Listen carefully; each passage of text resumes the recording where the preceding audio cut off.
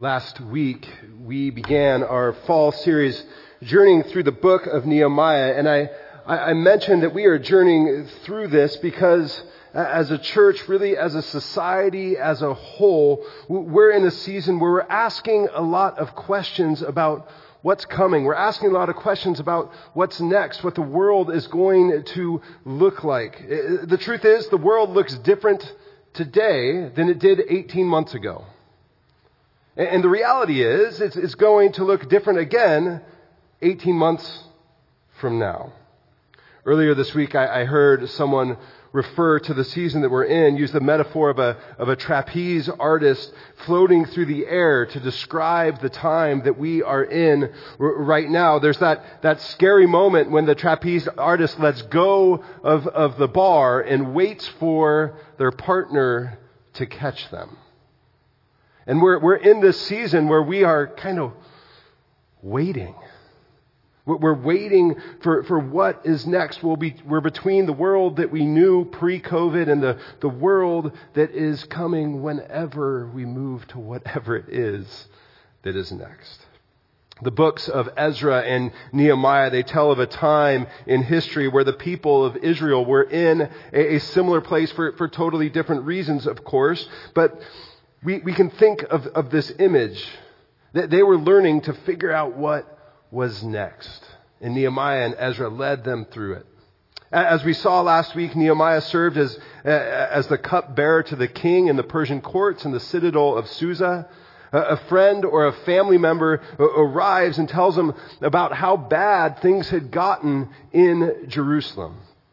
The friend knew Nehemiah could do something about it because of his position as cupbearer to the king. But before he does something, before Nehemiah goes to approach the king, he stops. He weeps. He fasts. And he prays. He confesses his brokenness, his people's brokenness, and then he says in that prayer, Remember, God, remember what you said to Moses about gathering up the people out of exile from the far corners of the earth and restoring them. Remember, now we are ready. And then as Greg read earlier, he goes to the king and queen and doesn't just ask for permission to go to Jerusalem, but he asks for letters to guarantee a safe journey. And the king doesn't just grant what he requests, but he gives them material and he gives them a small army to escort him for the journey. We pick up in chapter 2 right as Nehemiah arrives in the land of his ancestors. I went to Jerusalem, and after staying there 3 days, I set out during the night with a few others. I had not told anyone what my God had put in my heart to do for Jerusalem. There were no mounts with me except the one I was riding on. By night, I went out through the valley gate toward the jackal well and the dung gate, examining the walls of Jerusalem, which had been broken down, and its gates, which had been destroyed by fire. Then I moved on toward the fountain gate and the king's pool, but there was not enough room for my mount to get through. So I went up the valley by night, examining the wall. Finally, I turned back and re-entered through the valley gate. The officials did not know where I had gone or what I was doing, because as yet I had said nothing to the Jews or the priests or nobles or officials or any others who would be doing the work. Then I said to them, You see the trouble we are in. Jerusalem. It lies in ruins, and its gates have been burned with fire. Come, let us rebuild the wall of Jerusalem, and we will no longer be in disgrace. I also told them about the gracious hand of my God on me and what the king had said to me. They replied, Let us start rebuilding. So they began this good work. But when Sanballat the Horonite, Tobiah the Ammonite official, and Geshem the Arab heard about it, they mocked and ridiculed us. What is this you are doing? They asked. Are you rebelling against the king? I answered them by saying, The God of heaven will give us success. We, his servants, will start rebuilding. But as for you, you have no share in Jerusalem or any claim or historic right to it. This is the word of the Lord. Thanks be to God. About 6 weeks ago, as summer was winding down and our family was getting ready for the new school year, our oldest daughter mentioned that she wanted to join student leadership at her elementary school. Being the protective dad that I am, knowing she might have to run a campaign, that there might be a degree of disappointment as she ran this campaign, I said, Ella, are you sure? Are you sure you really want to do this? And when she said yes, I couldn't hold back my excitement. The speech, or rap, I should say, that won the student council treasurer election in 1990 at Alcott Elementary School, I couldn't help myself. Yo, my name is Dave, and I'm here to say I can count money in a major way. Nickels, dimes, and quarters too. I can keep track of the money for you. So when it comes to voting day, remember this and vote for Dave. So I'll spare you the details, but I rapped again in 5th grade and became president of the student council in 5th grade. And I said, hey, I can write you a rap. Dad, that was so embarrassing. Please don't. As funny as it might sound, I really do think that I learned a lesson or two about leadership in those formative years. I was on student council, 4th grade, 5th grade, 6th grade, 7th grade, 8th grade. By 9th grade, I was done. Lessons about listening to classmates, about making decisions and working with teachers and school administrators, and what happens when you try to work around teachers and school administrators. But those are stories for another day. One of those lessons is about building consensus or about building momentum. Whether it's a student council at an elementary school, a team at work, a decision being made by a family, or something that involves a committee or a session here at church. We all of us, work with others in some capacity. We all do. And getting a group of people to move forward in the same direction isn't always easy. But it is possible. As Nehemiah arrives in Jerusalem, we're given a model for building momentum, for getting a group of people to do a project with one another. The first few verses of this section tell us that when he shows up, that he just kind of lays low, that he does absolutely nothing for the first 3 days. Then he takes a small group out at night to inspect the walls, and he kind of works his way around the walls while the whole city is asleep. I'm sure he had an idea of what he would find. Hanani, the friend who we read about in chapter 1, who comes to him while he's in the citadel in Susa, says, hey, you know this is really bad. He knew it was bad, but he had to see it for himself. He had to see how it looked for himself. The first step for Nehemiah in building momentum is gathering information. He had to see it. He had to see it. He goes from the valley gate to the fountain gate. He works his way around and explores everything in between. He had to get a closer view. At some places it was so bad that he had to get off his horse. That's what it means when he says get off his mount, and kind of navigate it on his feet.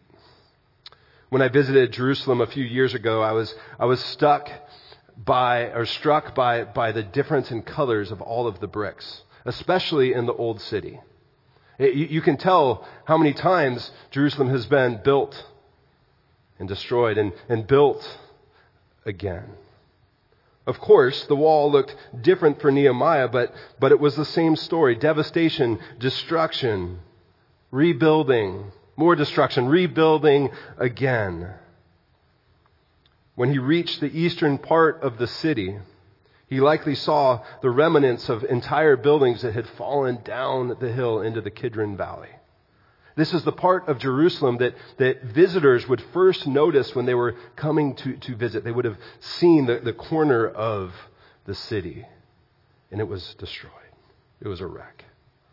It was a reminder for him, it had to be a reminder for him of what once existed, as well as a reminder of the giant task that was in front of him.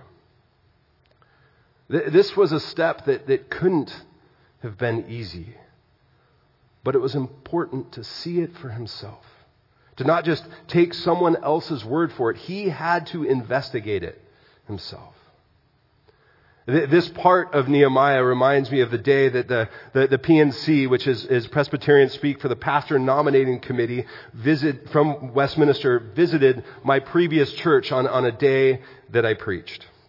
Of course, I knew that the committee was coming, but no one else in the church knew that I knew the committee was coming. They had to remain somewhat anonymous, and I'll never forget, for those of you who remember Ron Michaela kind of walking out of the church and kind of smiling and winking at me as he walked out of the church.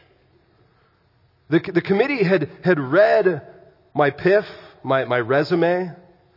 We had interviewed over Skype multiple times. They had chatted with references, had seen videos of me preaching, but they needed to see it for themselves. They needed to see what I was like in person. They needed to gather information. And at the same time, I was doing research too. I had lunch with the former associate pastor of Westminster. I called people in the presbytery and said, tell me about that church. What's that church about? Haley, my wife, and my mom visited on a Sunday just to see what church was about. We needed to gather information as well. And now that I've been here for a while, things definitely look different, but we still need to be gathering information, hopefully together. The Conejo Valley looks very different now than it did, as I said earlier, 18 months ago. Our church looks different. The whole world looks different. And we need to pay attention to what we see. We need to gather information. Then Nehemiah, he names the reality around him. He says, we need to be honest with one another. Jerusalem's a wreck. We need to be honest. But that doesn't mean all hope is lost. He lays out the challenge in front of them, and he invites them to be a part of the solution. Neighboring countries no longer respected them, and this was an opportunity to reclaim that respect. And more importantly, it was an opportunity to reclaim their identity. This is who we are. Let's remember who we are. WPC has been around for nearly 53 years. We've seen a lot of ups and a lot of downs, right, Darvin, Kathy? There's been all kinds of ups, all kinds of downs over the year, and everything in between. The last 10 years in particular have been difficult. There's been disagreements. There's been tragedy, both within our church family and within our neighborhood and our community around us. And at the same time, even in seasons of difficulty, the church has done a lot of good. Lives have been changed. People have been drawn into relationship with Christ because of the ministry of this place. And now, on September 19th, 2021, along with a lot of other churches, we find ourselves in a completely new territory. But that doesn't negate the fact that Westminster was planted here, in this place, in Westlake Village, in the Conejo Valley, with a specific calling, with a specific purpose, with a specific identity. And we have an incredible opportunity to find ways to live into that identity, that purpose, that calling today in a way that fits the world that we are in today. And to invite other people to join us as we figured it out. Is it a little scary? Yeah, it is. But it should also be exciting. Throughout the beginning of Nehemiah's story, we're told that he's nervous, that he's even scared. It drove him to weep. It drove him to fast. It drove him to pray. But it didn't keep him from moving forward. Some saw his passion and they were on board. They said, this is a great idea. Others saw it and they said, oh, are you sure? He doesn't shy away from those who doubt him. And in fact, he responds directly to it. He addresses the doubts. He addresses the difficulty of the task directly. He turns to the three officials who are mocking, and he essentially says, look, if God didn't want us to succeed, if God didn't want this to happen, why did all the doors open to make it happen? Sanballat, Tobiah, and Geshem, they thought Nehemiah was foolish, that the task was impossible. Jerusalem would never be as influential or as important as it once was. Their thoughts were not all that different from the way some people address the state of the church in our society today. I can't tell you how many of my friends have left the church, people like me who grew up in the church, and know I'm a pastor and say things like, the church is too out of touch, too broken, too hypocritical, too conservative, too progressive, too fill in the blank to make a difference in the world today. Maybe you've heard some of those comments as well, and depending on the day, you hear them and you vacillate between actually engaging in the conversation or just saying, not today. I'm tired. I know I have those conversations and sometimes engage in them and sometimes say, not today. Nehemiah addresses the doubts, the comments, and he says, you're right. I can't do it. But God can. God will grant us success. Nehemiah reminds us that building momentum is messy, but it's not impossible. Even in the midst of very, very difficult circumstances. I got to be honest, I'm not exactly sure what the future holds for WPC. I'm not. I'm not exactly sure what the future holds for the rest of the world. I don't think any of us are too certain of it. But I do believe we can move forward as a community in the midst of all the uncertainty. If we gather together and we build momentum to move in the same direction. And we can do that by paying attention to what we see, by gathering information, by naming the reality that's in front of us, being honest with the state of the world, and by responding to doubt, not running away from it. Let's pray. Lord God, we thank you for being the one who holds us in your hands, especially in seasons like the one we're experiencing now. God, we ask that you would work in us, that you would work through us, and we pray these things in your name. Amen.